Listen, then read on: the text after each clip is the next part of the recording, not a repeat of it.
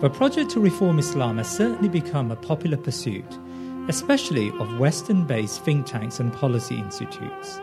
At its heart, this project looks to bring Islam into what is called modernity, an embrace of liberalism as a universalism, and the inevitable abrogation of those aspects of Islam that have an actual impact on law, order, and society. Since 9/11, this reform industry has recruited many Muslims to this venture to somehow give authenticity to its many claims. At the same time, this project has gained currency, albeit with a minority of young educated Muslims who cannot make sense of the excesses witnessed in the dysfunctional Muslim world and legitimized in the name of Islam. It has become an easy go-to answer to a complex set of political, social, and economic realities. Today, we bring together two scholars, each on either side of the reform debate. Mustafa Akyol is probably the most notable Muslim modernist and reformer. He has authored several best-selling books on the subject, most recently, Reopening Muslim Minds, A Return to Reason, Freedom and Toleration.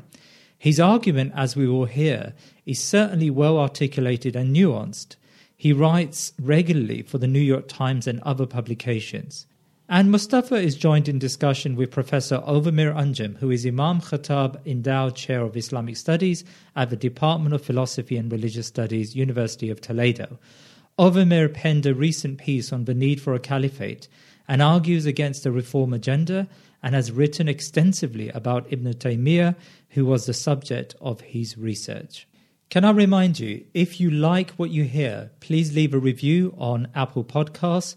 And please do remember to comment on our website, thinkingmuslim.com. We really would appreciate your feedback. So let me begin, Mustafa, by outlining my intentions and why I think this is a really important discussion. So, I wanted to initiate this discussion after a series of mini exchanges you and I had on Twitter. I think it was over apostasy laws and the need for reform. Since then, you've published your new book, Reopening Muslim Minds, A Return to Reason, Freedom and Tolerance. I suppose your book is a continuation of your project, if I may call it that, to call for an Islamic reformation, similar in shape at least to the emergence of the Enlightenment of the 17th, 18th and early 19th centuries. Indeed, you likened this call to that of the challenge John Locke put forward when he initiated new ideas, which would inevitably develop into what we know today as classical liberalism.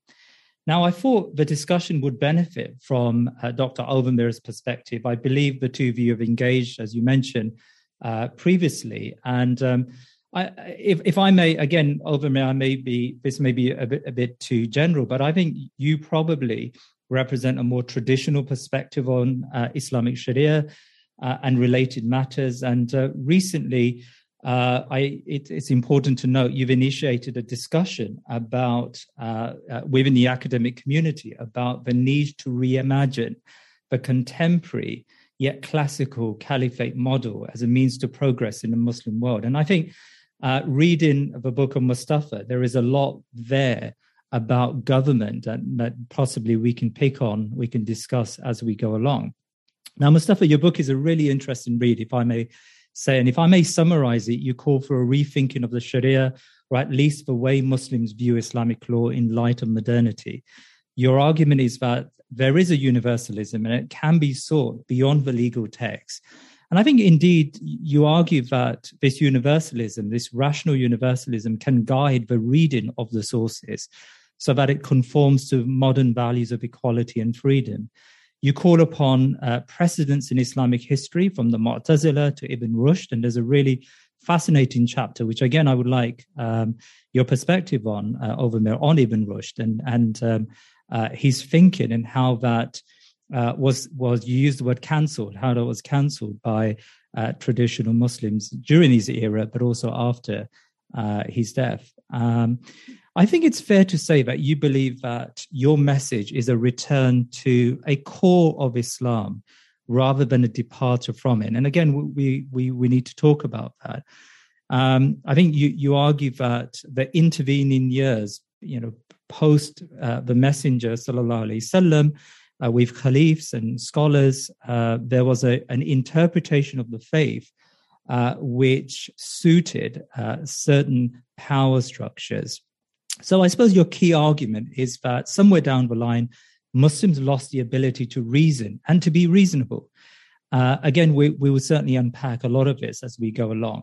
Now, before Ovamir is able to respond to your book, because we sent Ovamir your book, and I know he has some interesting thoughts about it, I would like you to first summarize for our listeners what you think are the main challenges the Muslim Ummah face today. Mohammed, thank you so much. Salam alaikum to you and Ovamir, and who might be listening to us today. And thanks for this conversation. Plus, summarizing some of the themes in my book so actually eloquently. Since you started from that angle, let me say this. I'm coming from a perspective that, some Turkish theologians call distinguishing the religious from the historical.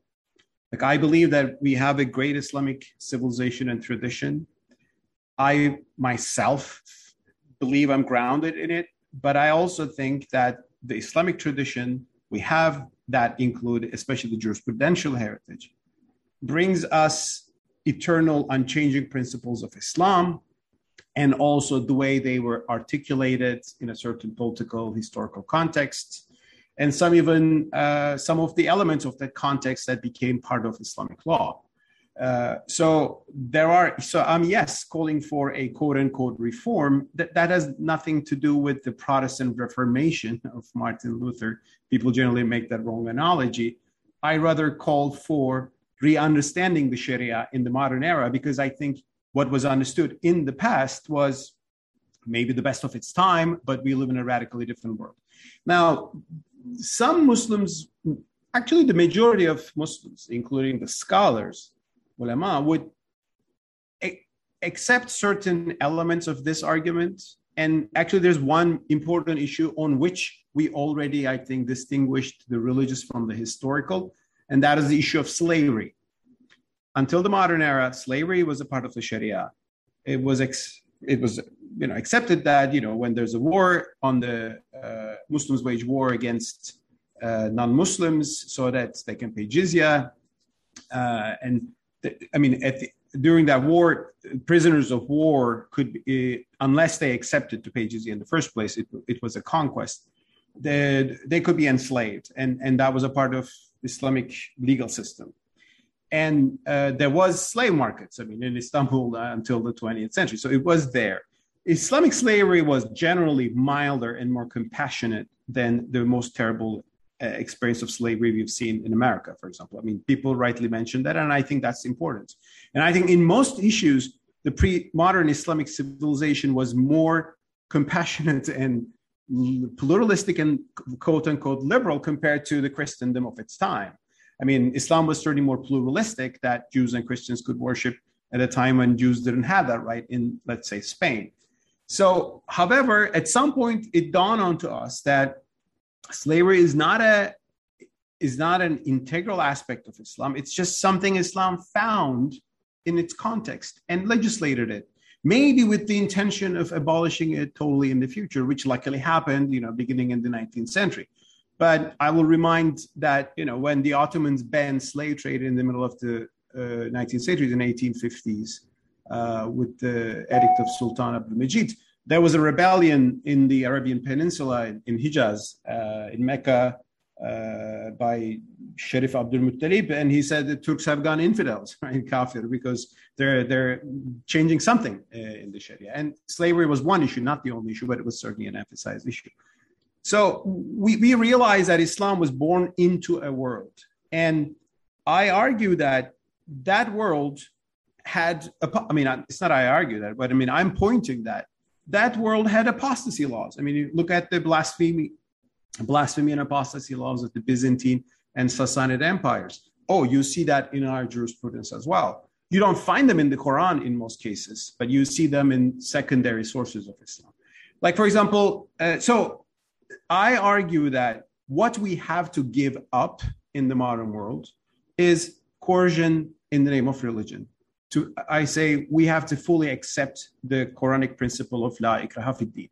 And actually, my book opens with the fun story of me being arrested by the Malaysian religion police in 2017, where I gave a lecture on apostasy or ridda in Islam. Whether the term ridda is best translated as apostasy is another discussion, but I said that yes, in our classical jurisprudence, it was considered that somebody who publicly renounces Islam will be given the death penalty. Only Hanafis, slightly disagreed on the women's situation. And I said, well, this has no basis in the Quran. Yes, it has a basis in a hadith, in two significant hadiths. They're both ahad hadiths with one narrator. And the authority of ahad hadiths was a disputed issue in early Islamic jurisprudence. So I argued that this also had a context. I mean, in Islam, in early Islam, in the environment of early Islam, the political allegiance and the religious allegiance of a person was basically the same thing. So someone who abandons his belief in Islam was potentially an enemy soldier, and he was certainly seen as a political rebel. But we live in a different world. Things have changed. So I think I'm arguing for something that you may call liberalism, which is a loaded term. So I should say a few things about that. So even before that, I mean, let me just read a paragraph from my book that what I'm saying here. What I say is the big remedy we need, call it a great reform or renewal, is really having no compulsion in religion. It is, in other words, giving up coercive power in the name of Islam. This means no more religious and moral policing, no threats to apostates and innovators in the sense of heretics, no blasphemy laws, no public floggings or stonings for sinners, and no violence or intimidation in the family. It means accepting that religion is advice, nasiha, as a hadith in Sahih al-Bukhari puts it. So, and why do we have to have this transformation? I mean, I'm arguing for this transformation. Well, I will tell you that, first of all, the context is different. Secondly, whatever wisdom was there behind these coercive elements in our jurisprudence, like, let's say, Hisbah, religious policing, as it's understood. I mean, I actually argue that Muhtasib, the Prophet Muhammad, peace be upon him, actually established the office of the Muhtasib against fraud in the market, not to, police religious behavior, but it evolved into that over time. And I show how that happened, actually. I mean, I tried to show. The thing is, even if that, for example, you would have, if you look at jurisprudence, if you look at Hisbah books by Imam al-Ghazali or Mawardi, you will see what to do with someone who who abandons prayer, who doesn't do his regular prayer, how that person should be beaten. And so there is the idea that you should coerce people to be pious, at least in the public square. And today this is reflected in, Iranian police chasing women to wear hijab, or there are ihtiram laws, like respect laws for Ramadan. So if you publicly drink water in Pakistan or in the Gulf, in countries, Saudi Arabia, in UAE, you'll be in trouble. So the police can question you for that, punish you for that. So these things are, some of these are state laws, but those state laws is inspired by certain verdicts in the jurisprudence, and Islamic groups advocate for these things. So I would tell you that maybe in a certain social environment and maybe in a certain culture, that ultimately had the impact of making people pious. I mean, you force them a little bit, but ultimately it works for them and you're saving their akhirah. Maybe that was what people could think.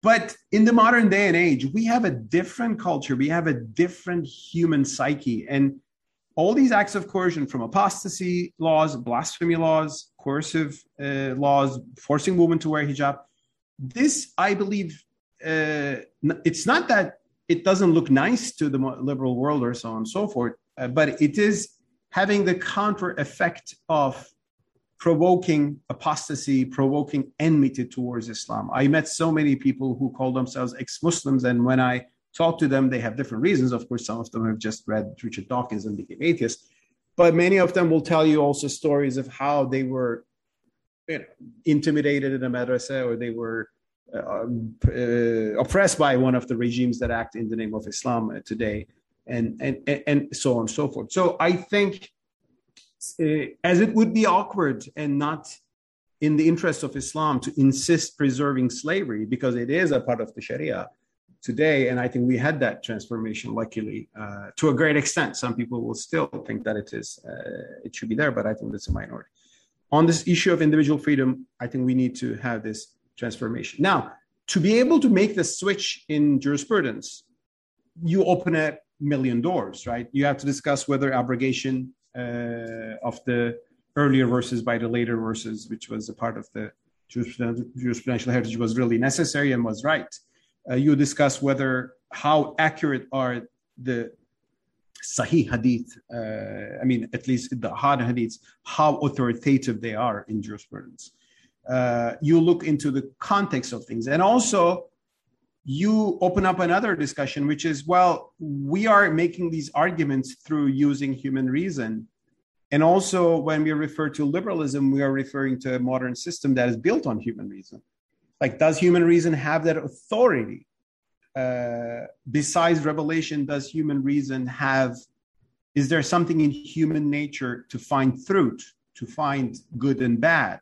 So that opens a lot of discussions about husn qubh, the issue of good and bad in early Islam. And I take a lot of critical positions regarding the Asharite theology, the Ashari theology, and its insistence that good and bad come only from revelation, but not from human reason. And I agree with the Mu'tazila and later with philosophers of Ibn Rushd. And I should say that even the Maturidis within the broader Sunni framework actually agreed with the Mu'tazila to some extent on this issue.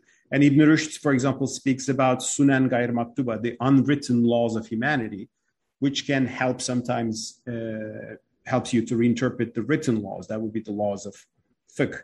So there are lots to discuss here, and I believe these are the discussions we need to have. And for to be able to have these discussions, we need freedom of speech, right? I mean, we wouldn't be able to have this discussion freely, for example, probably in Iran or Saudi Arabia. But it's good that we are having mediums in which we can discuss these issues. So that's my argument. I'm not calling for Muslims to be conservative. I'm not calling for Muslims to embrace and accept everything in the modern world out there.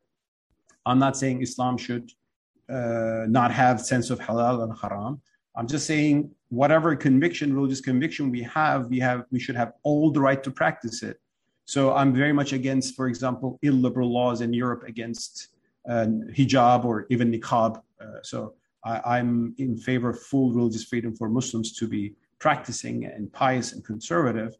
And I find myself often critical of some Western governments on those issues. But then I'm in favor of a woman to not wear hijab in Iran freely and not be chased by the religion police, somebody to become an apostate in Saudi Arabia and not be punished or jailed for that. And of course, some people to speak out against the ruler, by the way, we have a big problem with political authoritarianism as well, which doesn't necessarily come from religion, but it can be justified by arguments with religion, as we see in some of the Salafi groups in the Muslim world today, who think that obedience to the ruler is a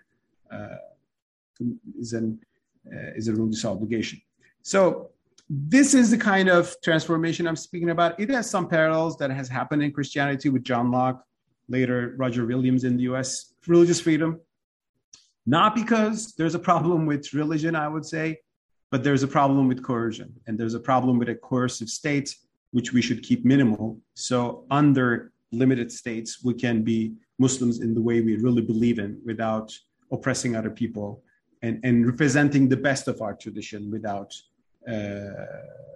using means that will be only counterproductive in the modern world. So how much do you see this project of yours, or this idea of yours, a project to secularize Islam, so to separate Islam from the public square, insofar as it has as you said, a coercive impact on the public square? How much do you envisage is your perception of Islam to be something which is merely spiritual and merely to do with a relationship between man and woman and their creator? Well, I'm not calling for secularizing. I mean, I generally am. I'm not very happy with the word secularization or secular. Yes, I think a secular state, as long as it has full religious freedom, is a good model to live under. A secular state that is not like in France or let alone China, which will really have certain limitations on religious freedom. But I think, let's say, a secular state like the United States, where probably, by the way, Muslims are more free than anywhere else in the world. I mean, in the United States today, you have all kinds of Muslims from all different persuasions.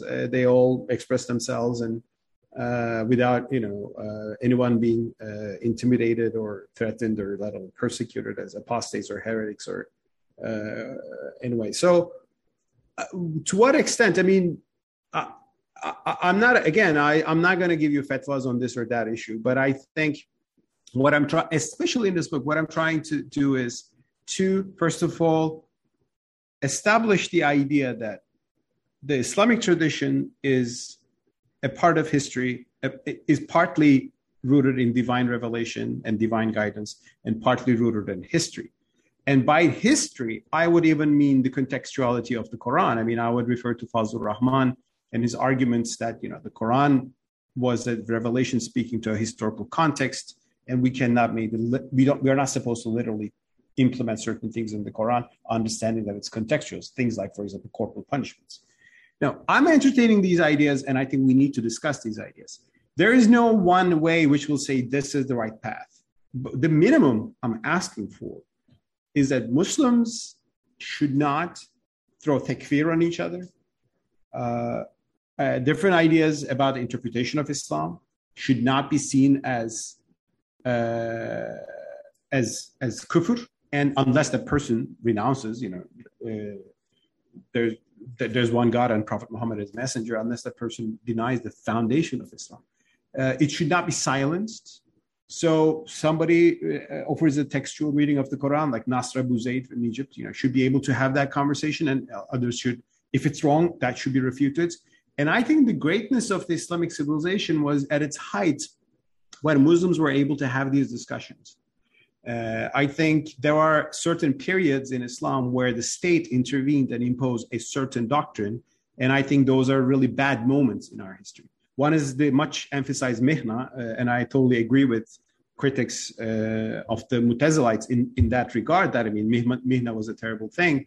Of course, before the mihna, there was the persecution and execution of the Qadaris, the free will defenders under the Umayyads. And after the mihna came the revenge, which is the Itiqad al-Qadri, the Qadri creed, where this time the Mu'tazila creed was declared as kufr. And those who are Mu'tazila were declared as people whose blood is licit. So I think we need a secular state, quote unquote, in the sense that Islamic belief, Aqidah, practice will be independent, and Muslims might have a healthy, civilized conversations and disagreements among them, which will help the maturation of our tradition.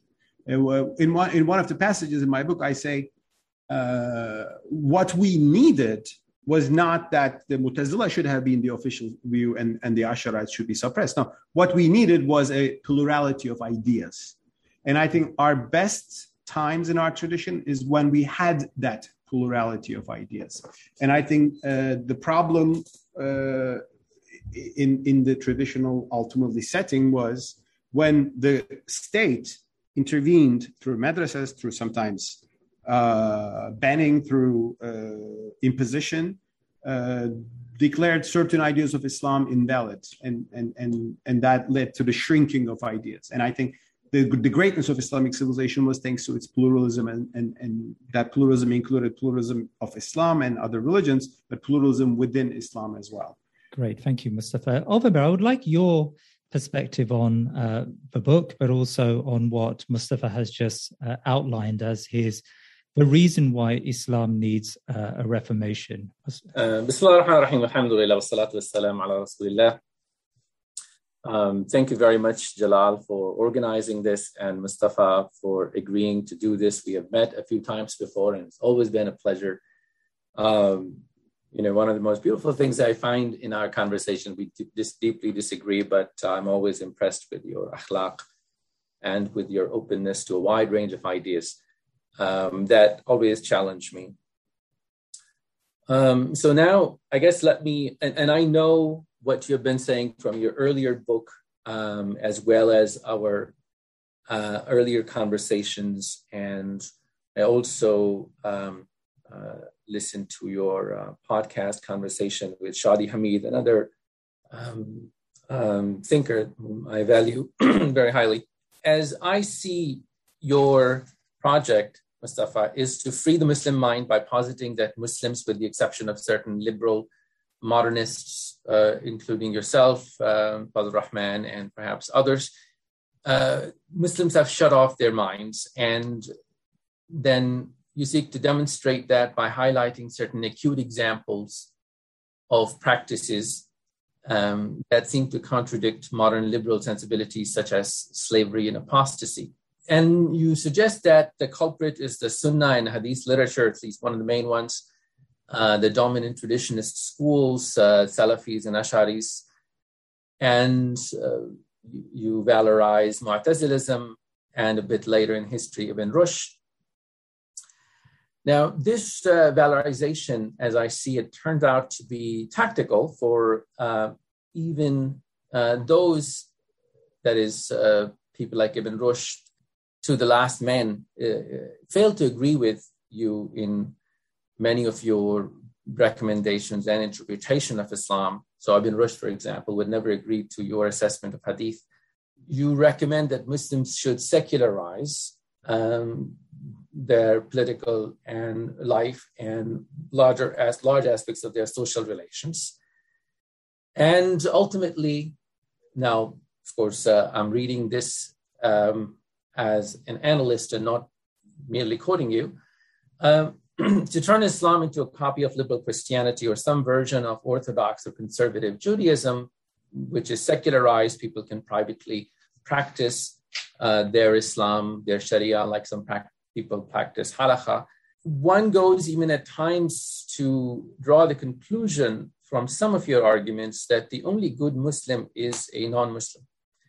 And I will get back to that. But I do not, now what I'm saying here, this last conclusion is somewhat provocative intentionally.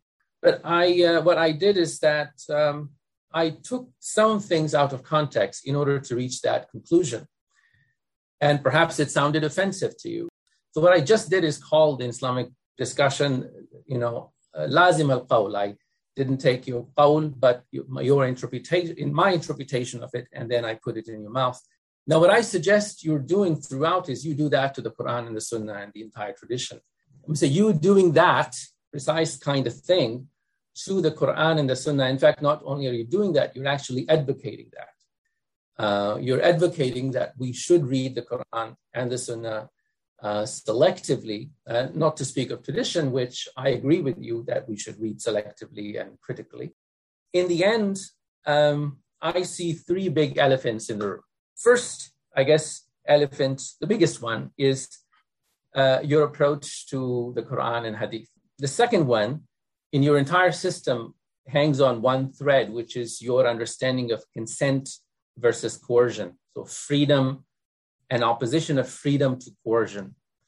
And you take them to be fairly self-evident, universal concepts that can be understood across time and space, that could be applied to early Islam, late Islam, now in all different contexts.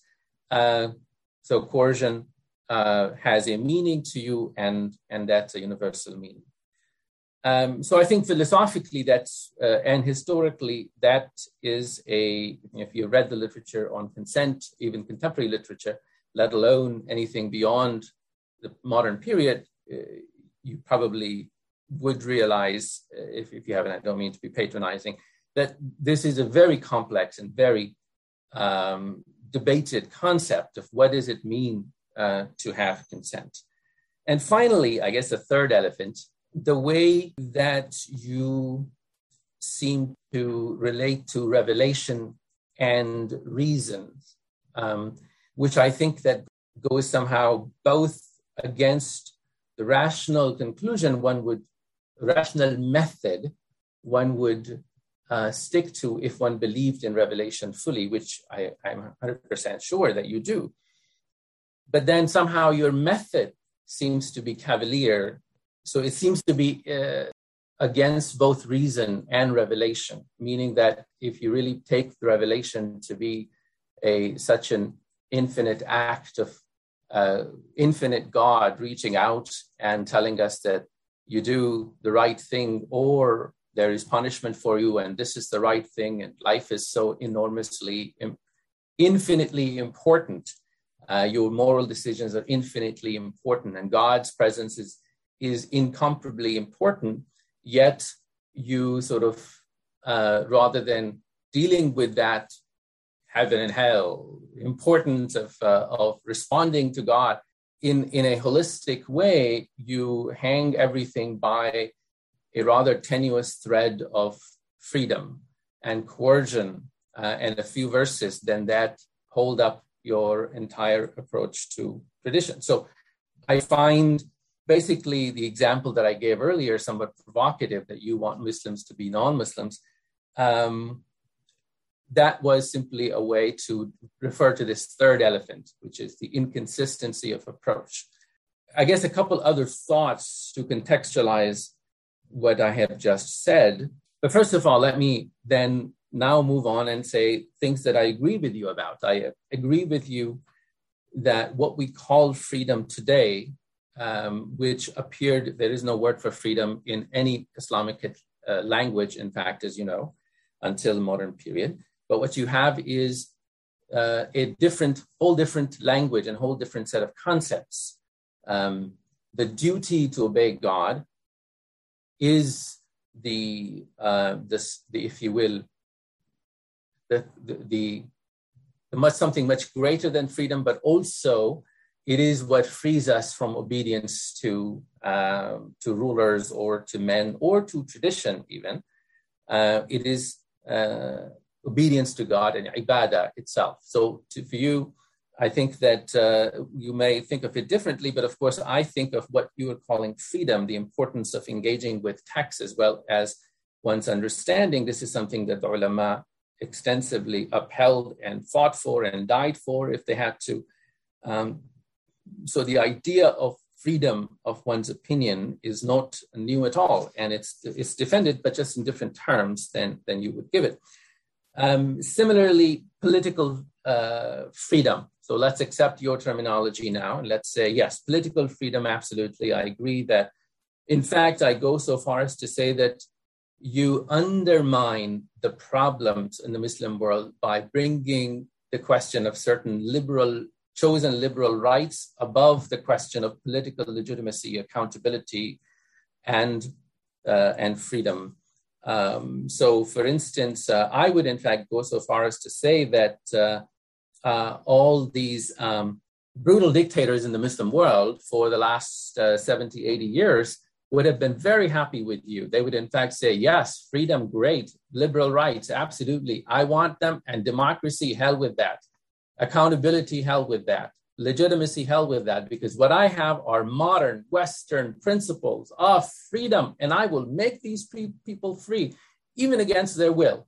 So I think Ataturk would have been happy with you, Musharraf would have been happy with you, Suharto would be happy with you, Bourguiba would have been happy with you. Bourguiba, in fact, in Tunisia even said that, people should not fast in Ramadan because it may be economically bad and so on. And he wanted to make people free, and you can, but freedom comes from me. So Mohammed bin Salman, Mohammed bin Zayed today, I think would be very happy with you if they understood what you're saying, because they are trying to free their people from religious constraints and from what they see as a problem. Secularism, I think that where we disagree most is how you understand secularism. You take secularism to be neutrality, and you somehow seem to think that you can use the language of secularism or choose to call it aggressive or neutral secularism. I'm sure you're familiar with your friend's argument, Ahmed Kuru's book on French secularism aggressive, American secularism gentle and nice, and we want it. Mustafa Ataturk, he was bad, but I think that secularism is misunderstood by Kuru in the same way that you misunderstand Islamic tradition, meaning that it is a kind of thing you can pick selectively from it whatever you want. It is kind of like a dial, a volume that you can turn up or down depending on where you want it, as if it has no logic of its own, as if it doesn't have any commitments and sort of material realities and psychological social realities that it responds to. The reason French secularism turned aggressive was because it is the modern state elite trying to gain control of a territory and its people. And if religion is established there, as Catholic Church was in France, secularism has to become more aggressive. If you come to America, where there is no single established church, there are many different ones, then secularism is easier and different in its nature. And it, in fact, takes different forms. Ataturk was dealing with a very entrenched religiosity and the tradition of Ottoman Empire. So he had to be aggressive. It wasn't a matter of you sit back in a seminar room and choose which kind of secularism we want, as if secularism is not a doctrine that has a logic of its own. Mustafa, I want to pick up on, I'm sure you would like to talk about, the various issues that have been raised there. There's an interesting point about secularism that Ömer made towards the end there, which I would like you to pick up on. Is secularism benign? Is secularism without coercion? Sure, I'll speak about that. And thanks to Ömer for his very detailed disagreement and critique. There's just a few things that I had to object. One is I think that was a little bit hyperbole, but you say the only good Muslim for me is a non-Muslim. Is that correct? It was meant to be provocative, and I gave an example of how you're reading. You could disagree with it, but it's not what I am saying. I'm rather saying sometimes reading and listening to you, structurally, you seem to be saying that Muslims should become like liberalized Christians or, secularized Jews. It is. Here's this thing. I think, yes, Muslims should be like the Christians in America today instead of the Christians of the Inquisition who were torturing Muslims and Jews to be Christians. So I think in every religion there's a spectrum of views, and I think in Western Christianity it is a good thing that they stopped killing apostates, for example, right? Nobody is being burned at the stake in America today for being a heretical Christian, or maybe no Muslim is being attacked for carrying out dawah. Probably if you did dawah in 17th century Europe, you would be beheaded or something would happen to you. It doesn't happen to us today, so that's a good thing. When you say Muslims should become like Jews, you aren't talking about in one respect. You're saying that's what Muslims should become like in a meaningful way, so that when they follow their Sharia, they follow the Sharia the same way that private secular Jews follow their halakha. Yeah, the thing is, I do think, so this is not about Muslims being non-Muslims. It's just, I think, the transformation that has happened in the Western world regarding religious freedom is fundamentally a good thing. And I think by reason we observe that, you are living in America, I'm living in America now, and Muhammad is living in UK. I think we appreciate the fact that Christians can convert to Islam, become murtads of Christianity, and we welcome them as our brothers and nobody chases them. So that's intuitively a good thing. So, and regarding Judaism, that's what I said. A few times, Orthodox Jews, ultra-Orthodox Jews, they follow the halakha in the way they believe in it. Go to Brooklyn, we see them, right? But they're not necessarily condemning other Jews, at least in a coercive way. Actually, they condemn, Israeli Orthodox Jews doesn't recognize Reform Judaism here. But it doesn't lead to executions, that kind of stuff that we tend to see in certain parts of the Muslim world, or that elements of coercion. And I think if there's a lesson from Judaism is that it disassociated itself from the state by reasons that it didn't want it. I mean, like 2,000 years ago. But it was able to preserve itself and became a successful element in the modern world. So there is a story there that you don't necessarily need this. You need a state that upholds rights and justice, but you don't need necessarily a state that will associate with your religion in itself. That's why Jews become defenders of liberalism and so on and so forth. So, I mean, I understand you put it in a provocative way, but I would say... You don't recognize Zionism as a thing for Jews. Yes, and Zionism was a part of... Zionism was the product of the collapse of the Jewish intention to integrate into modern society, partly because of anti-Semitism. It didn't come out of Ottoman Jews because Ottoman Jews were happy to be Ottoman Jews. Because of the fascism, because of the anti-Semitism, and it's a problem we didn't have, but the Christians had.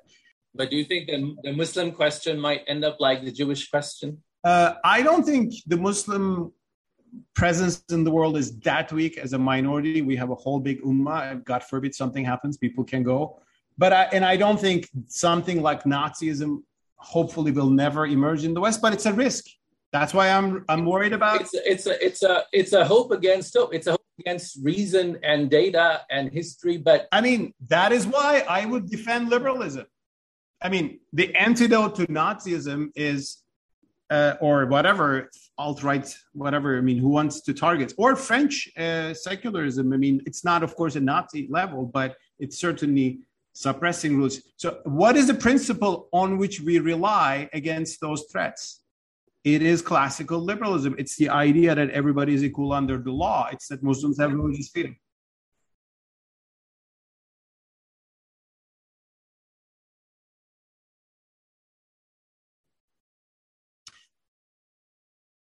I mean, what I'm saying, I'm saying two different things. God forbid if there emerges a white supremacist neo-Nazi West, which Muslims are under a threat of extinction. At least, I mean, our situation is as the global ummah is not as precarious as probably the Jewish situation. I hope that will not happen, and I will fight against that in the West. And I think the principle to fight against that in the West is the much hated liberalism, which says everybody has equal justice under the law and Muslims are equal citizens. They cannot be deprived. If there's a Muslim ban, there's judiciary to protect your rights and that kind of stuff. So. I think Muslims see the value of liberalism when they're a persecuted minority threatened. Like Indian Muslims are defending liberal principles against Hindutva in India today because they see Hindu nationalism as a very destructive, threatening force, which it is. Now, Mustafa, you made reference, if I may add very quickly, you made reference to the Jews under the Ottomans, and now you've just described that almost the only system that can guarantee the rights of different denominations and different religions is the liberal ideology. However, I didn't say the only system, because we know that when Islam did have, to use your term, coercive power, Jews and Christians and other faiths, Hindus in India, lived in highly plural societies and were able to practice their religious faith, probably. Yeah, that's something I say proudly. And I'll say one thing. These standards change and evolved over time. In classical Islam, Ahl al-Kitab, and it was Jews and Christians extended later by the Hanafis to Hindus and Buddhists, they were protected minorities. So they had indeed the best time. I mean, Jews had their best time in the past 2,000 years. I mean, state of Israel is a different question, but in the Ottoman Empire, and it's Jewish historians themselves will say that too, because they had rights under the Ottomans that they didn't have before. But these things change over time. The idea of equal citizenship under the law became fashionable after the French Revolution, and Ottoman minorities began demanding that. And that's why the Ottomans ultimately brought the idea of equal citizenship with the Islahat Edict of 1856 and the Ottoman Constitution of 1876, which declared Ottomans as equal citizens of the empire. So it abolished the classical dhimmi system because I think you appreciate, you compare things to what's out there, right? So people appreciated the dhimmi system in the Ottoman Empire when it was the best thing in the world. But when there was equal citizenship with equal rights, there was a demand for that. There was a lot of politics behind that too. And the Ottomans ultimately went towards that liberal direction. And the Ottoman experience could have continued. And if we didn't have the tragedy of Kemalism, I think today Turkey would be at a better place, and maybe the Ummah would be at a better place. Which brings me to the second point of Ovamir that I would passionately disagree with, which is that, all the dictators of the Muslim world, Bourguiba, MBS, would be happy with me. I don't know, Ovamir, if you've followed my political writings, but I've been a very passionate critique of the secular dictatorships in the Muslim world. That includes Kemalism, that includes Habib Bourguiba of Tunisia. Also, it includes the not secular, but anti-Islamist dictatorships of Mohammed bin Salman and all that kind of stuff. And actually, in my book, I criticize the Islamic aspects of the Islamic tradition, which preaches obedience to the ruler, even if he's a zalim, as long as he upholds the Sharia in the basics, right? So, and I criticize actually Asharites, which I think you do too, for buying into that idea that you should uphold the ruler because the alternative is fitna.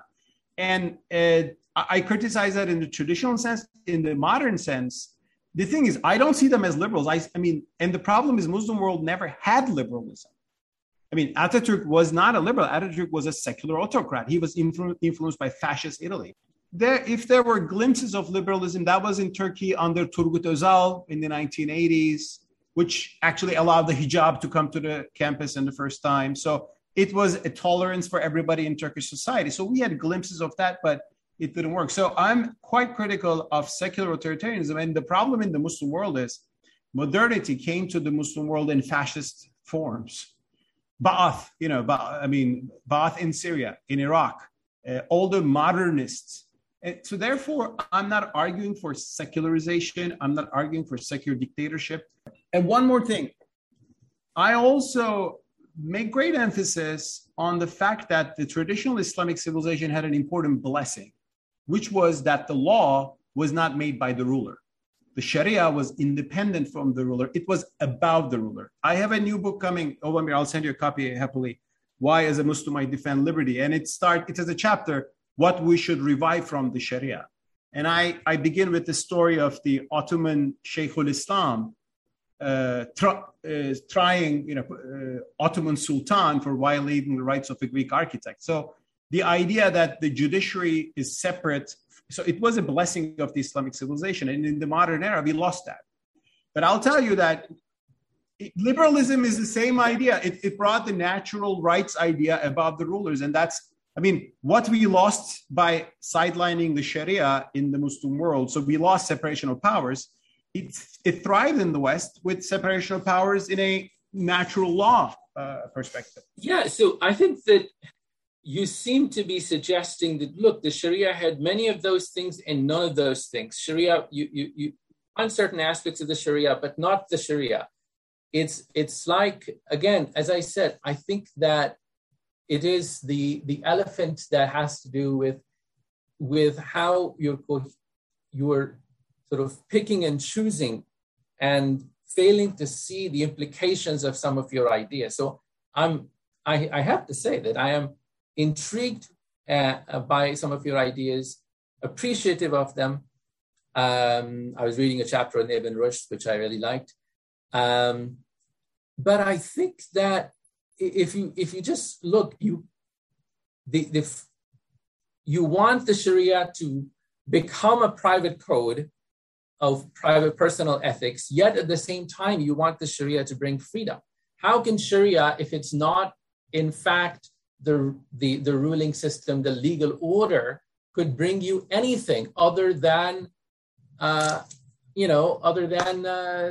don't know, cheesecake and apple pie? It is basically whatever, it's a cuisine in your world, but you can turn it on and turn it off.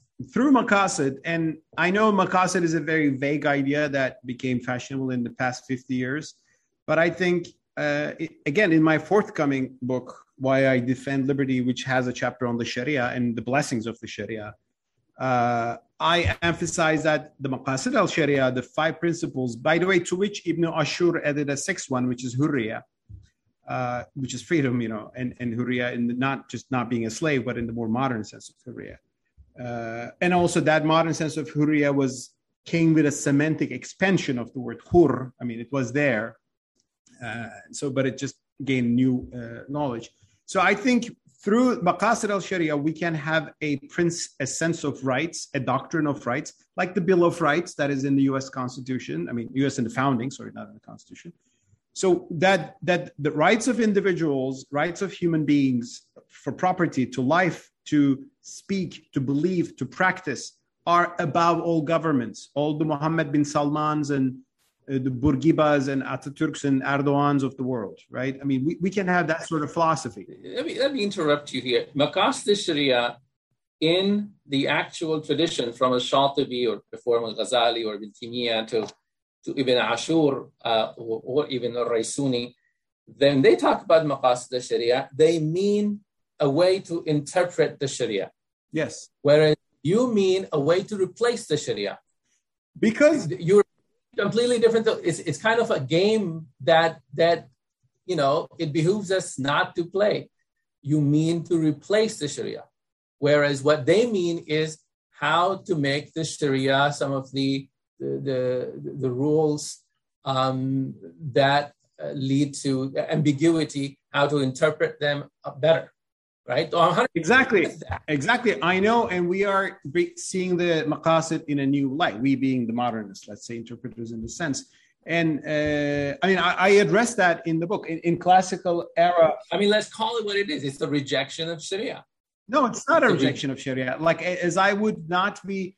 If I look at certain injunctions about slavery in Islam, about the encouragement of freeing a neck, as said in the Quran, and take this as the abolition of slavery in the modern world today, am I rejecting Sharia? Well, I'm actually upholding the spirit of the Sharia and bringing it into a different conclusion today.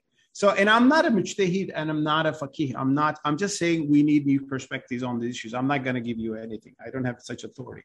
But we need to have these discussions. And ultimately, my book on the Sharia in Reopening Muslim, my chapter on the Sharia, which gets into these issues, what the Asharites saw in the Sharia maqasid and how it was limited. Did it have some Mu'tazila foundations? How much the Asharites went forward. I discussed these issues.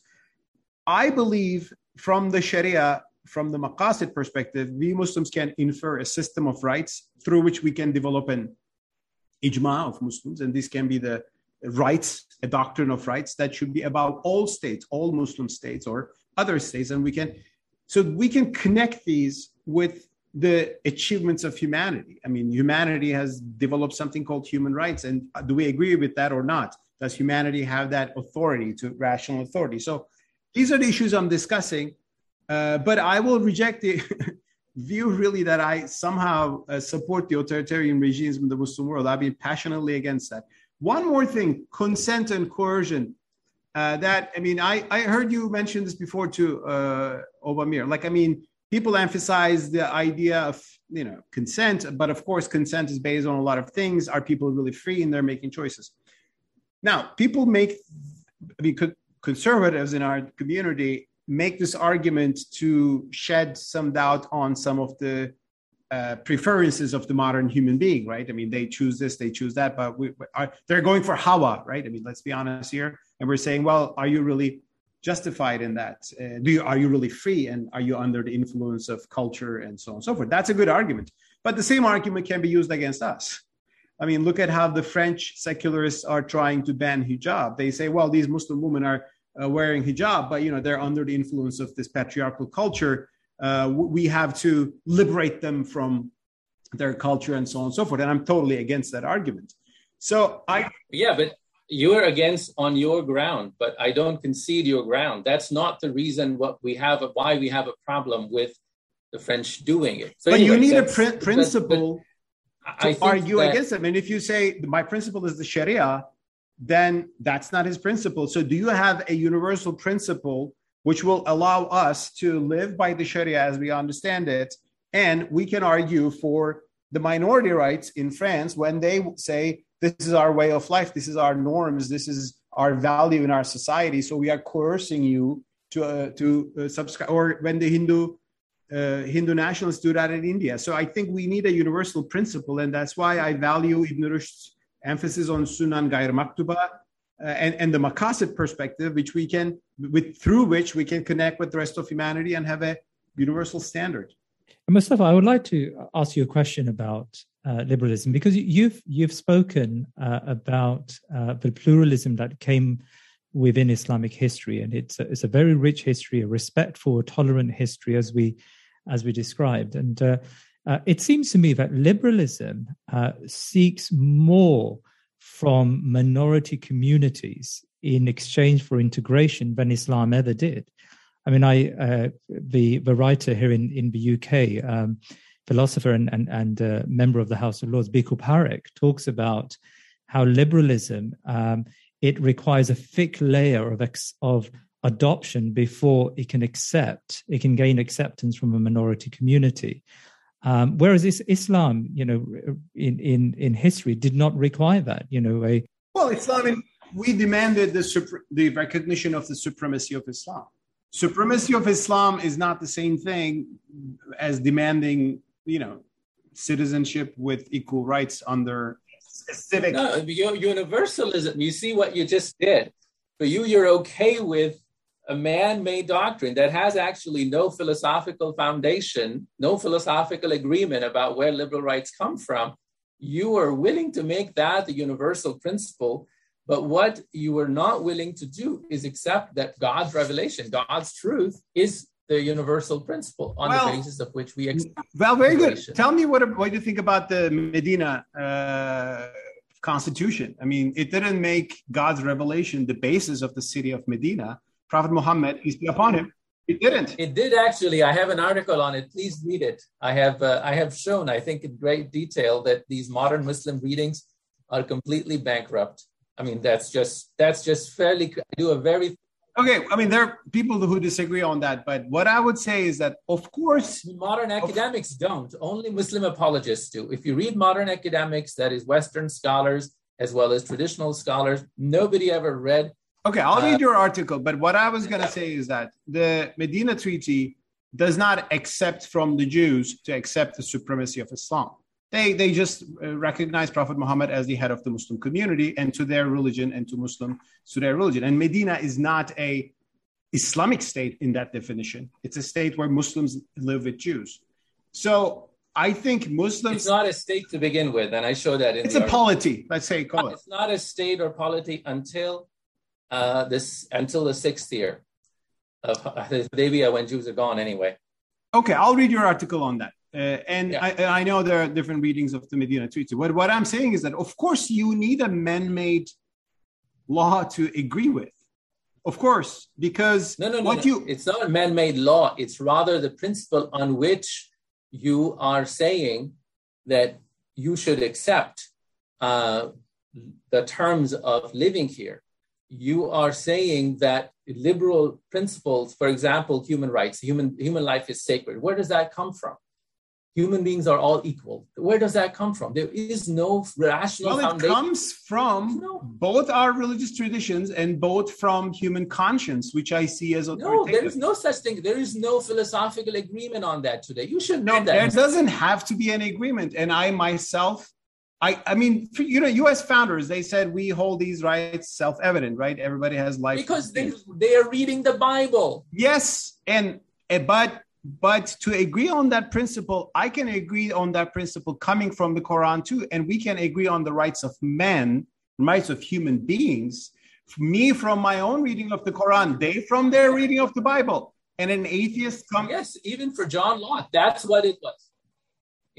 That's why John Locke couldn't understand and couldn't include atheists, because that's where his perspective on tolerance was coming from. John Locke didn't include atheists. Later, the U.S. founders did, and Roger Williams and others did. I mean, because liberalism evolved over time. What happens is that you have this doctrine of, which is called, it's sort of what some scholars have called smuggling. Liberalism smuggles values but these are what I call levitating values, meaning that they have no foundation in either philosophy or revelation. And that is why they're open to the highest bidder. That's why capitalism has run amok. And if you allow me, what I think is the real problem that liberalism poses, and I know that you are you don't accept liberalism without qualifications, but I think that if I may, the real problem facing humanity are economic inequality, the great looting of the world by the West through colonialism and continued global capitalism, and the great rape of nature that has led to far more decisive crisis that we face today, the ecological apocalypse. Now, all of these things you set aside when thinking about Muslim problems. I mean, most Muslims, like nearly 900 million people in the world are likely to be without home or underwater, in 50 years or so. And with that being the problem, you are talking about how, Malaysian police arrested you for this or that. It is as if you have, really serious problems. A kind of like an injured person walks into your emergency room who's been raped and who's bleeding, and you look at their shirt and say, "Oh, that's a racist shirt. I'm not going to treat that person," or like that's the real problem that we got to. No, that's terrorism and intolerance are distractions. They are the sins of the poor, the underlings, the people who do not have, admittedly, functioning legitimate systems. They do not have institutions where ethical deliberation can take place. I grant you that. But you got to look beyond that. What are the forces that are perpetuating that? And until you equally consider, at least equally address those forces of capitalism, for instance, global capitalism is single most important culprit in creating inequality and the destruction of the very planet that we have. I mean, Mustafa, I would like your take on that. I mean, it isn't liberalism questioned around the world, and it's in many ways it's in the retreat. It's in the retreat. It's in the retreat for all the forces that are threatening our religious freedoms, like far right or far left in America, and China is another power. So, but what about the concerns Over-Mir raised? I'll speak about that. Just one thing. Yes, I do. And the whole idea that the reason I speak about Ibn Rushd or Farabi or Ibn Yaqzan and all that is that I do believe that God has blessed humanity not just with revelation, but also reason. That includes conscience and some intuitive truths. And they evolve over time, and they need a dialogue of their own, and we need both of them. And I think with others, with non-Muslims, we cannot agree on revelation. They're not going to accept that Quran is a revelation and Islam is the truth. But we can agree on living in a civic order where we will be Muslims in the way we believe it, and they will be Christians or atheists or whatever they want to be. And that is liberalism. And I do find that legitimate. How do I find that legitimate? Well, a million things, but I'll just say that I do believe that human mind and human experience with bad experiences can have the authority to establish political systems which can establish justice. That's what Farabi was speaking about when he's speaking about the Greek models of governance.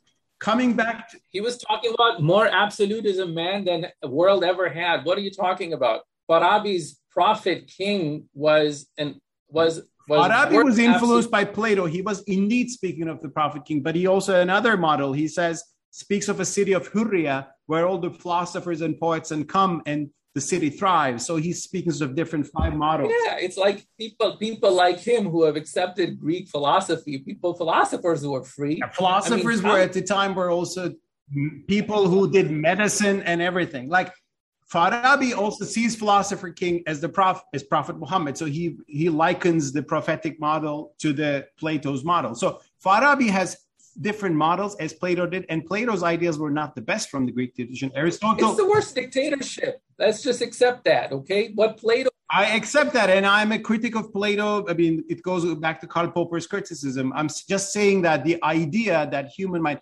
democracy, well, that's a Greek idea, right? I mean, a lot of Muslims don't see an incompatibility with democracy in the modern world today, which would replace all the Mohammed bin Salmans and Bourguibas of the world that you're criticizing with it. So it's a part of the human mind, because I believe God gave humans the capacity, the fitra, and I think your emphasis on fitra of the fitra emphasis of Ibn Taymiyyah, and I think there is something there. Coming back to all these discussions about how liberalism destroyed the modern world. Well, I'll tell you something. All the problems you're discussing about environment, this is not about liberalism. It's about industrialization, right? The world became more industrial in the past few centuries. And you can be industrial and you can be communist, as the Soviet Union was, as North Korea is today. You can be industrial and then have an Islamic system of governance, as they have in Iran.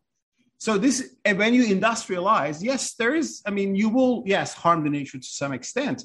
But let's not forget that the world today is feeding 7 billion people, unless 1 billion people 2 centuries ago. So 7 billion people are being fed and given shelter and so on. So with different governments and political systems, some of which are liberal, some of which are not.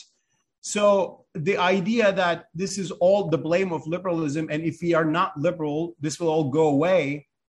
Like if you're all communists, the environment will be better. Or if you have all Islamic states, won't those Islamic states, give shelter to their people, have AC?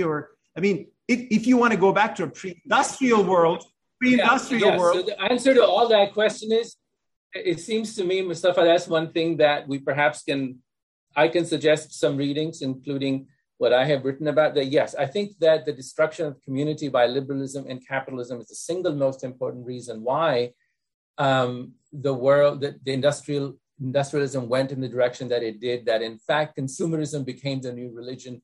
And the destruction of the community is the reason why both the morals are breaking down, but also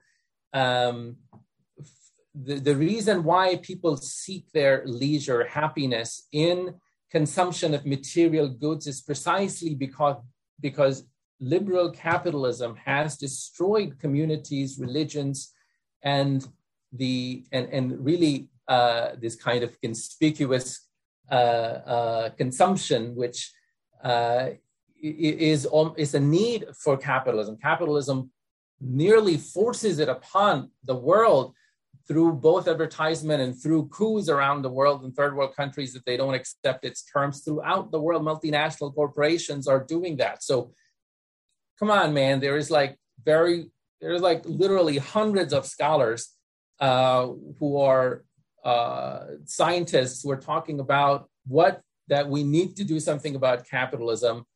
And its twin is liberalism. Now, mind you, I don't mean by rolling back liberalism necessarily getting rid of all the human rights, but rather you don't want to, what you need to roll back, I think, is individualism.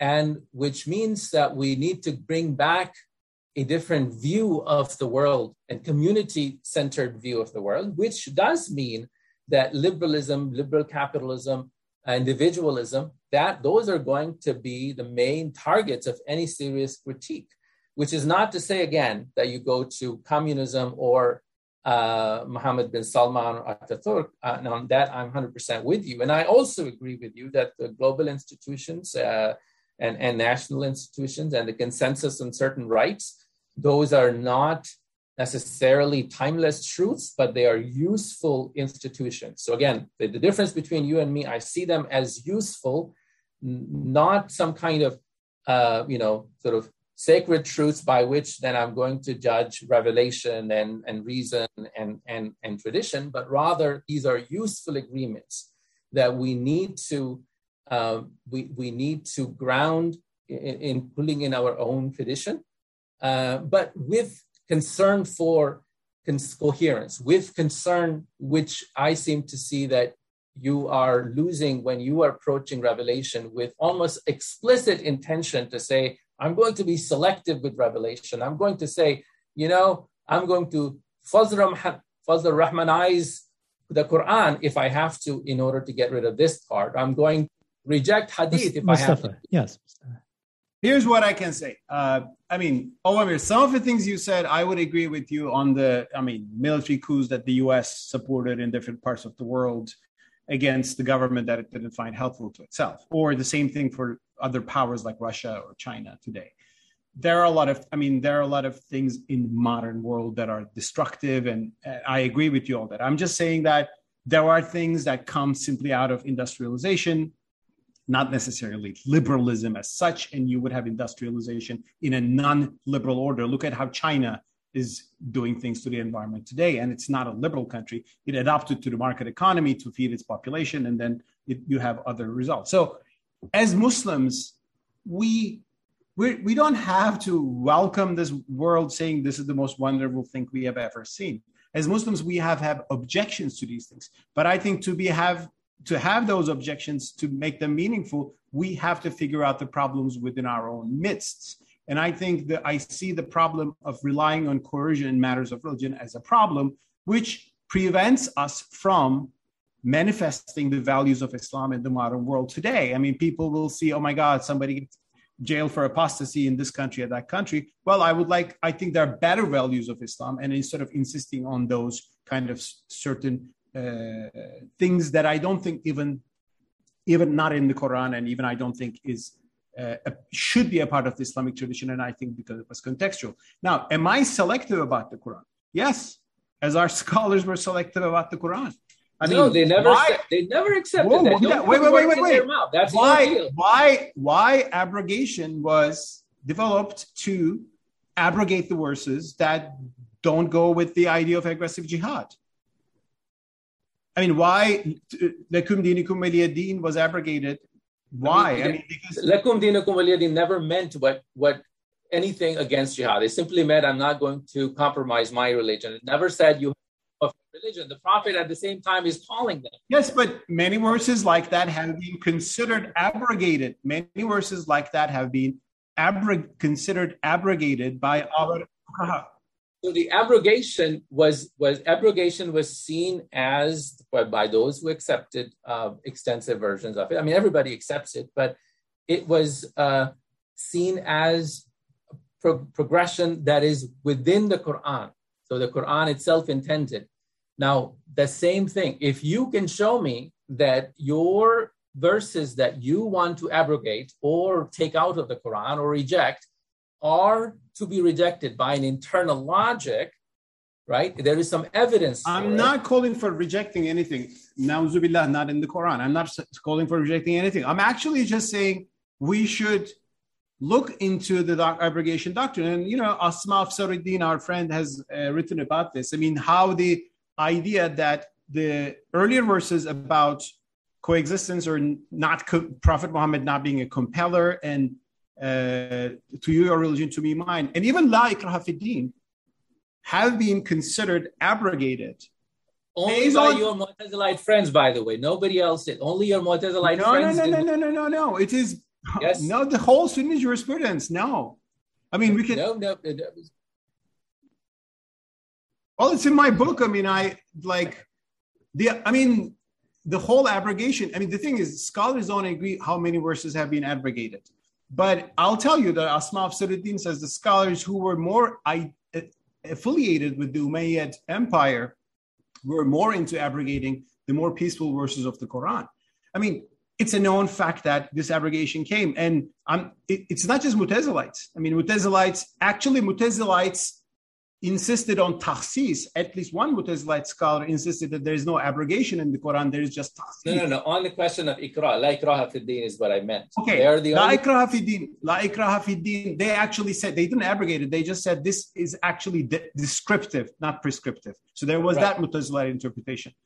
But the actual Sunni tradition accepted that. No, there are people who considered abrogated. I'll show you there are certainly verses that have been considered abrogated. And I'm saying they consider them abrogated not because a necessary logic within the Quran itself, because the word nes, the words about the nes doesn't have to be understood in that sense. It can be the abrogation of earlier revelations.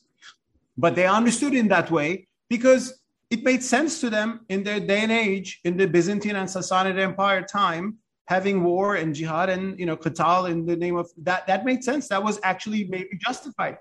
No, but this is never the reason. Your reason, I agree with you until you gave your reason, right? They always give a reason. You could, and this was a matter of ijtihad, of course, in some cases. In other cases, it's very clear that one verse about old fasting has been abrogated by the new verse about fasting Ramadan. But there were other cases about the phases of jihad. And of course, after Surah At-Tawbah, the last years, when in the time of the Prophet ﷺ, in fact, the battles went out to Syria, Mu'tah, and then Tabuk. So this was a prophet who starts the engagement with jihad against Syria, because Allah says, قَاتِلُوا الَّذِينَ يَلُونَكُم مِّنَ الْكُفَّارِ. So they said, okay, what does this mean that earlier verses between the second year until the 8th year of Hijrah, and there were some ulama, both the Hanafis and the rest, who said that they have not been abrogated, but rather they belong to a different phase. And then there are other ulama who said, they have been abrogated, but by the word abrogation, they meant something different than we do, which is takhsis. Limitation. This is internal debate. Yeah. So it's no scholar of Islam could call themselves that if they did what you said you are doing or what they were doing, right? They would never say that let's be selective with the Quran. So let's be clear about that. They never said that, but they intuitive. The thing is, Ovamir, there are reasons our scholars explicitly said, and wonderful, and there are reasons our scholars wouldn't explicitly say because they didn't even notice because they were living in a time and milieu. And I'm saying that we're living in a different time and milieu. Even the apostasy war, the Ridda wars, it's a disputed issue. Caliph Abu Bakr decided to go with that. Actually, Umar ibn al-Khattab was not in favor of it in the beginning. Ultimately, what the caliph did made the decision and it happened. And it was a human decision. And I understand that it was a time and milieu, but if the other view dominated, maybe there would be no Ridda wars and the history of Islam will be different. No, there was no other view. Sorry. The Prophet, it had started at the time of the Prophet ﷺ because Ridda happened at the time of the Prophet ﷺ. So Abu Bakr's decision and Umar was only whether it's too dangerous, not whether it's a tactical decision. Yeah. Right. Yeah. But if I may, Mustafa, I think that one major difference that I see, and I think that's really hard. You have read my book and I read other stuff and I write other stuff where I am critical of the tradition, the Changsha tradition. I agree with you that their culture, history, sectarian concerns sometimes overwhelm them. But the reason why we remain part of a tradition is because we never say that I will set aside some part of the Quran. I always have to find an explanation, and then I can come back and say, you were not right about this. And that's what makes us part of the tradition, that our sincerity and commitment that whatever Allah says is what we're going to take. Whereas if a modernist comes and look, I'm going to start with some premises from the modern world. Let's say homosexuality. I'm going to start with homosexuality and then say that this is a basic human right. And then I'm going to go to the Quran and say everything that seems to go against it. In the Sunnah, everything goes, I'm going to reject it. That is not a sincere engagement with the Quran and the Sunnah. And that's not my engagement. No, I understand. I'm not. But you seem to suggest that very strongly in some of your statements. No, I never disregard anything in the Quran. Quite the contrary, I believe in seeing the Quran not abrogated. And yes, tahsis and all these different verses of the Quran will be addressing certain different situations. I'm critical of the abrogation view to actually getting rid of certain injunctions in the Quran about pluralism and tolerance and non-coercion. When it comes to Fazlur Rahman and that sort of reading, yes, there is a contextual reading of the Quran. And I know you see a lot of hawa and that kind of thing in there. But when I see the Quran and when I see the post-Quranic society, and when I see things like, for example, there are corporal punishments in the Quran. And why? Well, there are corporal punishments already there. So I do read the Quran contextually to understand what is the intention there. So that itself is not disrespect. I mean, the idea that rethinking certain things in our tradition is disrespect to the revelation itself. I mean, that's not my approach. At least I hope I'm not doing that. Mustafa,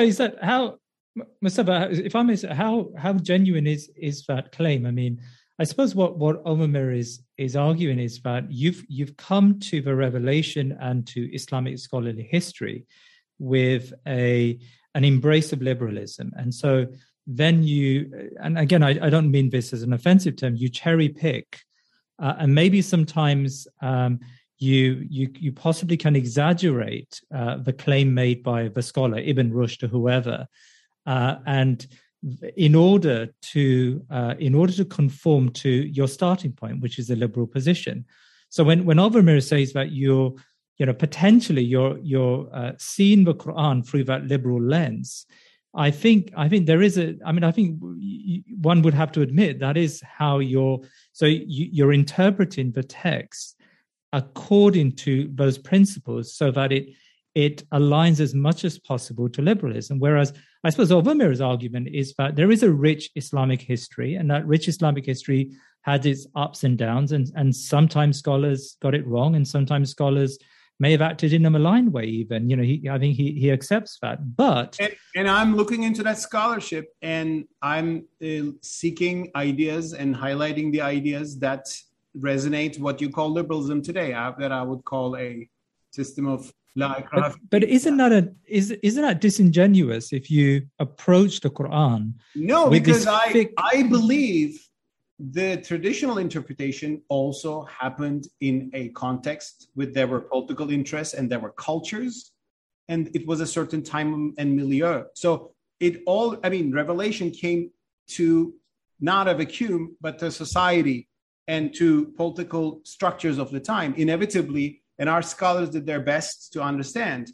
We're not better than them. We just live in a dramatically different world. Ovamir, Mustafa made a point at the very beginning. I know we're running out of time here, but Mustafa's point was about slavery. Slavery existed in the Sharia, and when it became unacceptable according to modernity, according to liberalism, Muslims reinterpreted the text in order to outlaw slavery. I mean, is that a recognition that this approach of Mustafa may have some value in today's world?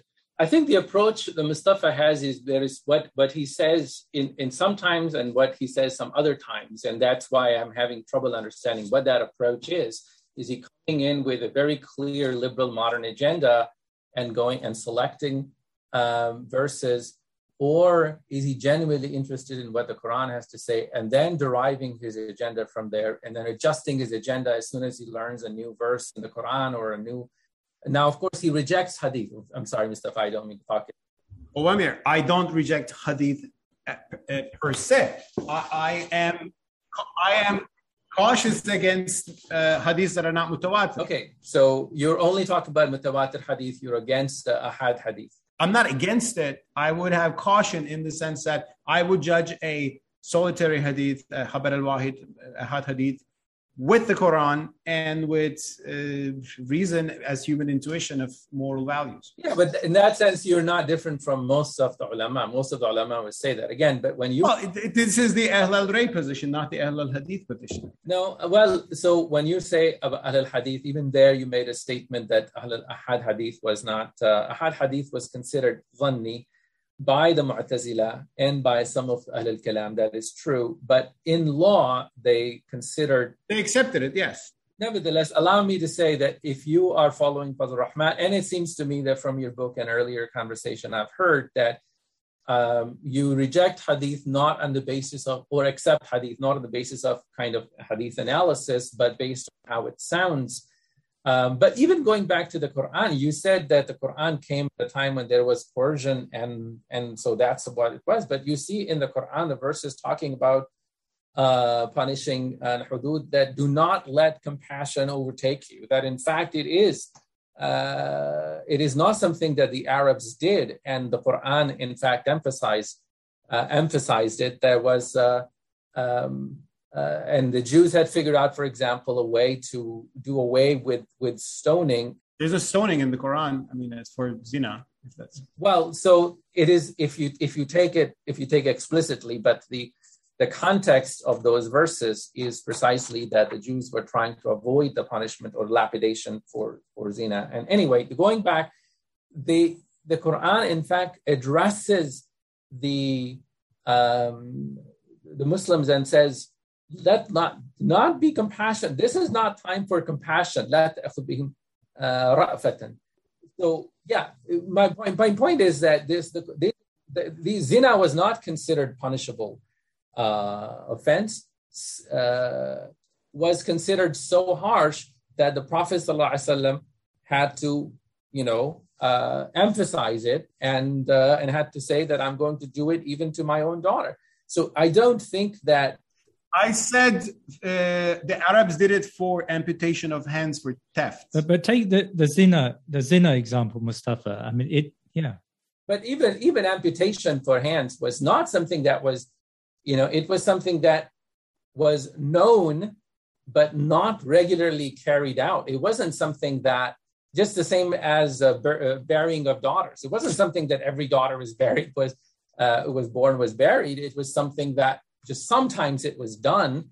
But for the Quran to make it a law, I mean, you have to reckon with the fact that the Quran makes it a law and then says, do not be soft about it. That's not the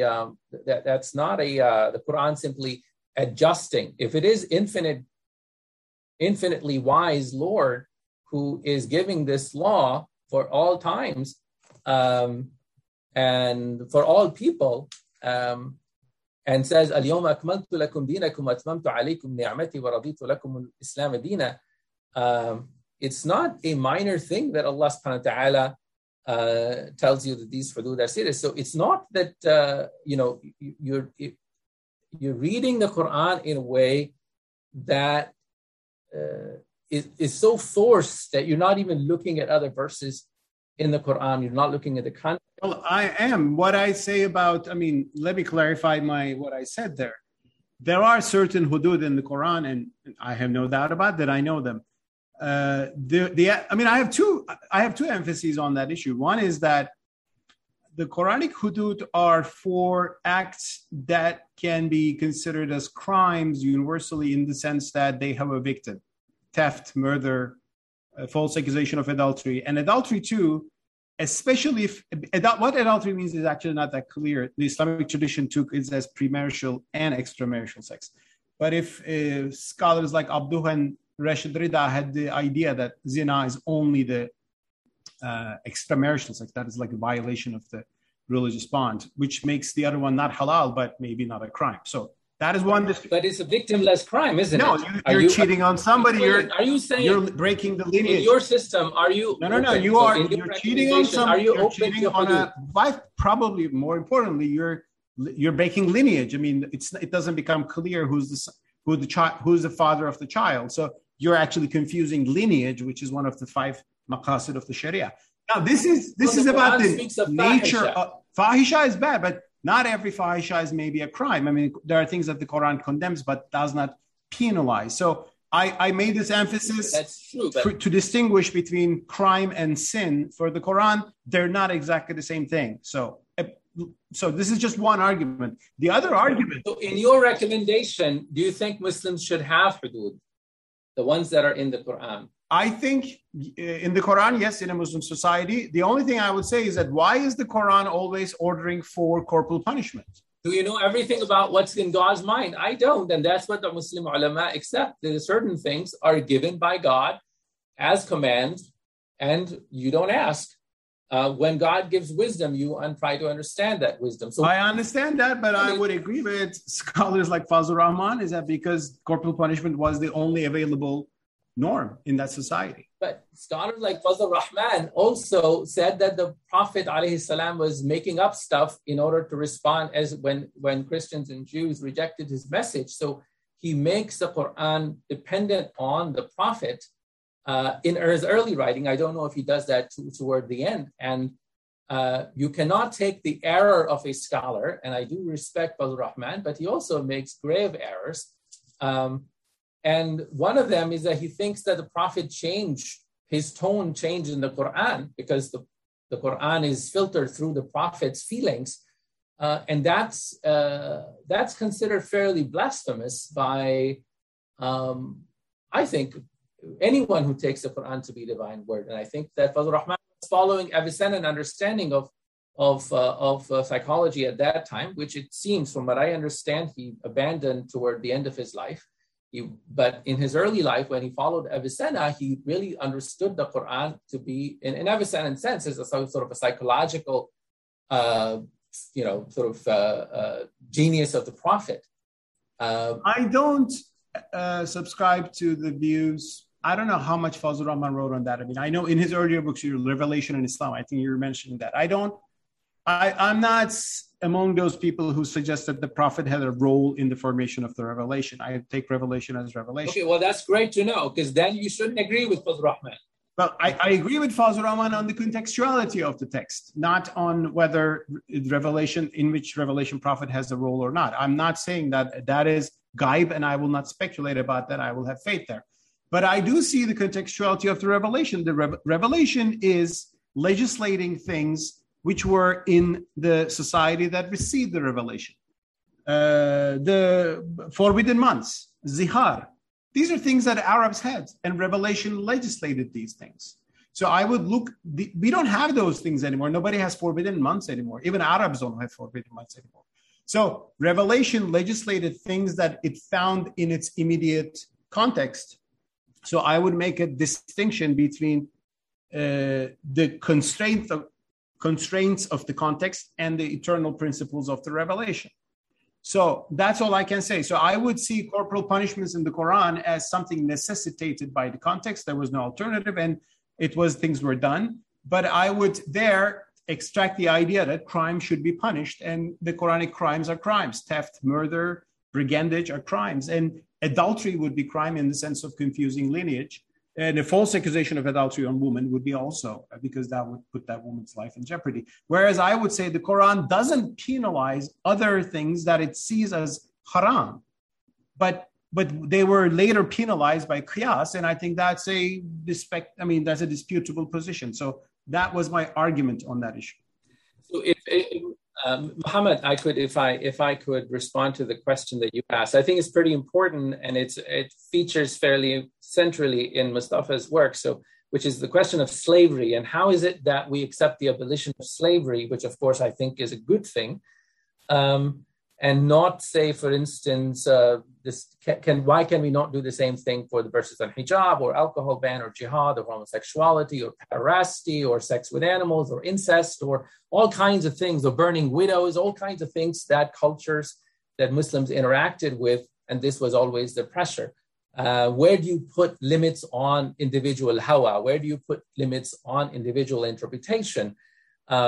Mustafa may not agree with pederasty or may not agree with incest, but other people do not have a problem with that. How do we know that's not an individual right? Where do we decide this?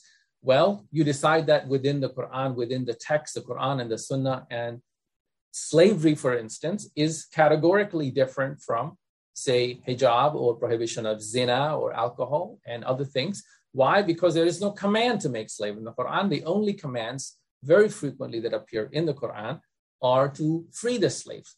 Now, there is nothing about abolition, but there is no command. So in other words, slavery was something that the abolition would be considered. If you were to ask a jurisprudential position, the abolition would be mubah. And if possible, right, if it's seen as something possible, it would be even good, because slavery is considered a negative condition. It's just not considered the absolute evil as it is in the abolitionist canon. but which is very, very modern. And I think that abolitionist canon doesn't work even for philosophers, historians, and anthropologists, anybody who's a serious scholar. When you look at this ideology of abolitionism, it becomes impossible to maintain because we don't have any foundation for it. But as a political construct, as an agreement, as something that we agree with and that is good, that people should not have to be slaves, I think that's a good thing because it agrees with, as Mustafa says correctly, with the maqasid of the Sharia, and many other scholars have, and there is no particular command for it. That's not the case with other things that we're talking about. So I think that the big difference in, I guess, my approach and Mustafa's approach is I look at the logic, the system, the rationality of the Sharia by looking at contexts, historically accurate, contextualized understanding of the Quran, contextualized understanding the meaning, but I don't limit the contextualized understanding to be relevant only for the time of the Prophet ﷺ, right? So these are timeless commandments, but in order to understand what was timeless about them and what is universal and what is particular, you need to go back to the text and to the Quran and the Sunnah. In fact, you cannot understand the Quran without the Sunnah, because the Quran sometimes becomes incoherent without the Sunnah of the Prophet ﷺ. And sometimes that Sunnah is available to us only in ahad form. For example, to give you one quick example, in Surah An-Nisa, there are two verses, verse 8 and very last verse, which gives you two different shares for brothers of the deceased, brothers and sisters, siblings of the deceased. One says brothers and sisters get the same share. The other one says brothers get twice the sister. This is the case of Kalala. This is clear contradiction in the Quran. And the Quran says there is no contradiction in it.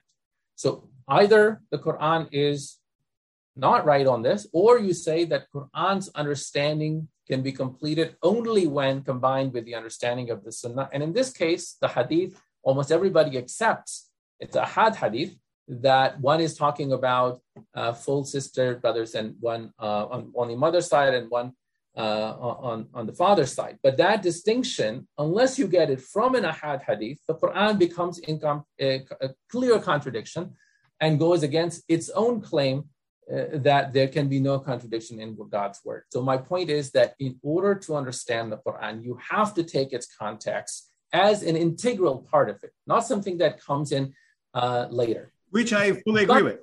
I mean, the only thing, the distinction I would make there is that, I mean, Ahad Hadiths, Sirah literature give us invaluable information about the context and the story, the life of Prophet himself.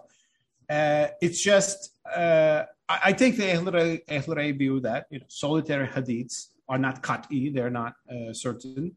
Certainly not on the Aqidah, but also jurisprudentially, if they conflict with the general principle of the Quran, which I see in La Ikraha fi Din, I would be cautious about them. So, but without hadiths, without sirah, and without just historical information, it could be something written by some Christian observers of early Islam. So any historical information is needed, because the Quran speaks to a context without generally, most of the time, doesn't explain you what is happening. But the earliest recipients knew what happened. So yeah, we need that. I'm not a Quranist. That is, I think, I find a very shallow understanding, saying that we read the Quran and understand everything. So then we don't really disagree. And then I think it just comes down to getting to the trenches, if you will, and figuring out. I'll tell you one more thing. I mean, if you have a few more time, like this whole discussion on liberalism reminds me of the discussion about democracy. When I was in college, like 25 years ago, among the Islamic circles in Turkey, there was the discussion about democracy. Was it kufr?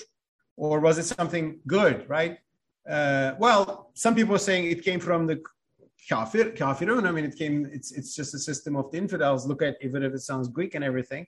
But others were saying, oh, there is shura, in the Quran. So it's a developed form of shura. So the shura obviously isn't democracy as such, but shura is an idea of consultation, which actually Ottoman liberals like Namık Kemal in the 19th century found as a basis in the Quran to introduce the idea of an elected parliament to the Ottoman Empire. And I think democracy is an achievement of humanity. It is better than despotic rule. Now, what's the alternative to democracy? Absolute monarchy, let's say. A monarchical milk, from father to son. or like hereditary monarchy. Well, did Islamic civilization have this? Yes. I mean, from Umayyads.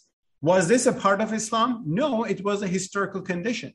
Today, if we embrace democracy for Muslim societies, which I advocate, so I'm against all the Mohammed bin Salmans and Bourguibas and that kind of people in the Muslim world, will we be introducing an innovation? Well, yes. But is this going against is this going against the spirit of the Quran if you take Shura as an inspiration or other verses that can be relevant? No. I see the idea of liberalism as a system of rights that are guaranteed in a limited state, which includes property rights, freedom of religion, freedom of speech, things that I think we need in the modern world to be able to practice their religion, as something like that. I'm not saying early Islam had it. But early Islam had things which was just contextual, and it was like hereditary monarchy. And today, if there's something better which humanity has developed through experience, I would be open to that. So and I'm not dogmatically advocating this or that. I'm just saying we have a problem with coercion in the name of religion. And this may have helped religion in some setting. It's not even helping. I'm convinced that if the certain current attitudes continue in the Muslim world, we'll see more strident forms of secularization, atheism, deism. I already see that happening in Turkey, certainly Iran, and in other parts of the Muslim world. So I think we need to rethink these issues for that end, not to betray certainly our religion. Well, look, I think we've reached the end of today's discussion, and my apologies. I think I've taken up both of your time beyond what I had promised, but I think it's been a really interesting discussion, and there's been a lively but a very civil debate and discussion about the Muslim world. If I may, just one last question to you, Mustafa. I mean, we number around 1 billion and a half Muslims today, and I would imagine even with the failings in the Muslim world, your authoritarian governments, the excesses that exist in the Muslim world, by and large, probably, and I think I'm right in saying this, probably most Muslims would probably incline towards a more traditionalist approach, and traditionalism is an umbrella that encompasses lots of views, of course, but a more traditionalist approach to different to what you are probably calling for here. How do you imagine these Muslims are going to change? Like, you've put a very strident view that the Muslim Ummah and Islam needs to reform. How do you imagine that reform is going to take place? Where, in many ways, I suspect, and I think you probably agree with this, you're going against the tide of popular Muslim opinion, especially since the war on terror. I don't have an ambition to change the opinions of the whole Ummah. I just have a will to add something to the discussions of the Ummah in the 21st century. And I don't think we should all change. I think we will all change. But I think just like issues of democracy or other things, I mean, there are issues that we have to face. And I'm trying to say something. And what I try to do is that I also think, again, look, I mean, it's generally not a good example, but look at the Jewish example there are Orthodox Jews, ultra-Orthodox Jews, there are some Reform Jews, they're all Jews of different kinds. And I think that's the kind of thing. I mean, we will have a spectrum of views as we always had. And I think the problem at certain times of our history that spectrum was tilted by the state towards one end or the other. Some people were persecuted and others, and it changed from time to time. And I think that should not happen anymore. And I think if we overcome some of the issues in our tradition, which makes all the shocking headlines in the Western world once in a while, which sometimes come from Western biases and highlights, of course. But if we overcome these issues of religious freedom in our tradition, we have lots to say to the modern world. I mean, it never came up, but like this issue of racism, I mean, I'm amazed by the problem with racism and the obsession with race I see in America. And to me, like, this is bizarre. Like, I never thought of people's skin color as something important that defines them. Because I'm a Muslim, for me, people are Muslim, Christian, or Jew, or maybe socialist and liberal or communist and that sort of thing. the idea that race is such an important identity, it defines them. I mean, I think we Muslims can heal this racism and the obsession about the identity issues in those. We can say something about that. But first we have to, I think, deal with some of our issues, which I see as not actually core values of our faith tradition, but historical interpretations of that, just like slavery was, just like the lack of democracy and absolute monarchy was. Thank you for your time today, Mustafa Akil and Ovamir Anjem. It's really been a pleasure speaking to the two of you today. Thank you, Mohammed, and thank you, Ovamir. I think we've come to some agreement on some issues and some disagreement, but that's what I think a healthy debate discussion should do. I certainly respect the intentions of Ovamir and share his concerns. I'll just say that, I don't think only good Muslim is a non-Muslim, and I don't think the dictators in the Muslim world are nice people. I'm against that, and I think we're against them. Oh, good. Lovely, Mustafa. And again, I always am challenged by your well-intentioned thinking. Whatever I pointed out as the elephants in the room and so on, they really were a way for me to provoke, if you will, what I see as to draw your attention to some of the potential incoherence in your argument. I think that I want to draw our attention, mine and yours, to the verse in the Quran, that you believe in part of the book and reject the part. And this is addressed both to the Jews and through the Jews to us. And I think that when one calls for Muslims to become more like Christians or Jews, one is going against a fairly heavy artillery from the divine himself. That's why I think that we should be more, if you will, more attentive to these issues. And that's what I've tried to do, to try to be more, to take part, all of it, but to take all of the revelation as well as human wisdom, right? So I think that your call to embrace the human wisdom, I 100% agree with. Look, thank you for your time today, and enjoy the rest of your day. I know it's early there in the States, and it'll be great to have the two of you on again at some point, inshallah. Okay, maybe inshallah. when you publish your next book, Mustafa. Okay, the next book has a chapter on the blessings of the Sharia and how it safeguarded law against dictators. Maybe that's something we can agree more with, Ovamir.